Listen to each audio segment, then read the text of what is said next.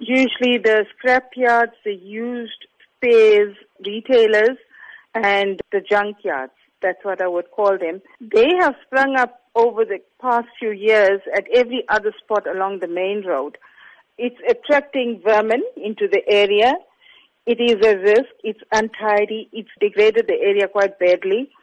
And residents feel that they don't want that image of Ottawa to be put out there, that Ottawa is like another Clearwood. And they are saying they don't want those businesses like that because Ottawa is a one-road village, and the main road is where all these business houses are congregated.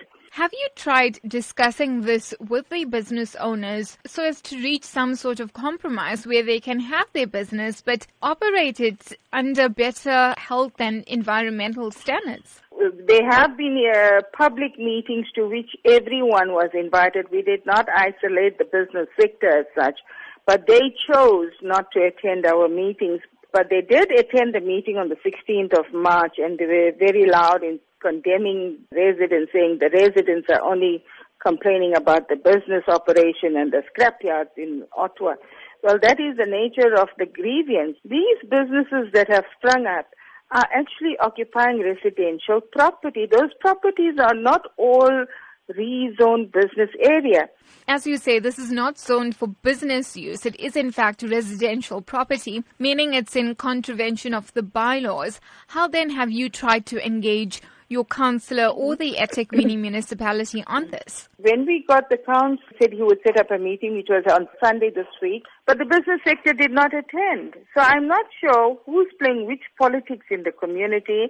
So another meeting is going to be called up in 2 months' time, with the councillor going out within the 2 months trying to speak to the business people in Ottawa, get their opinion, and then come back to the residents and try to negotiate a way to go forward.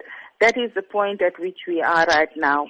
There was, I think, one person at the meeting who says the business is providing employment. We want to see growth. We want to see businesses flourish, but do not transgress. Do not create problems for people living in Ottawa. It's an old community. These businesses operating, they park on the pavements, they block up the roads. We have children walking to school.